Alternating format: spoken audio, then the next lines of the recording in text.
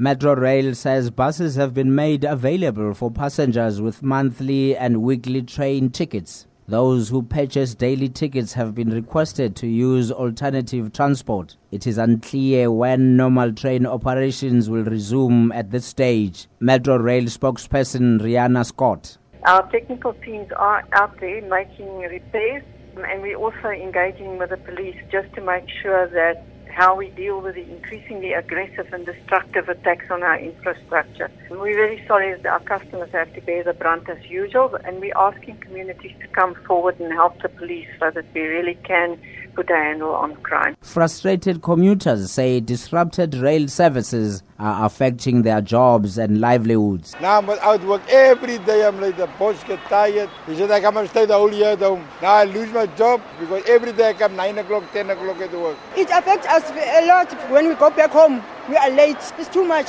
We can't take it now. When I woke up, I didn't know that this is going to be, a result of no trains, and it was so awkward, because I needed to look for an alternative to get to work. The buses don't understand when the train is late. I also believe that the infrastructure of Metro Rail should change.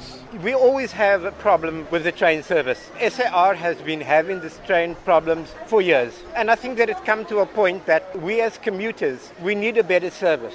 Delays of up to an hour were experienced due to a power failure at Bellville station. Commuters from Khayelitsha, Mitchells Plain and Bishop Lavis were hardest hit. The situation is expected to continue. I'm Chris Mabuya in Cape Town.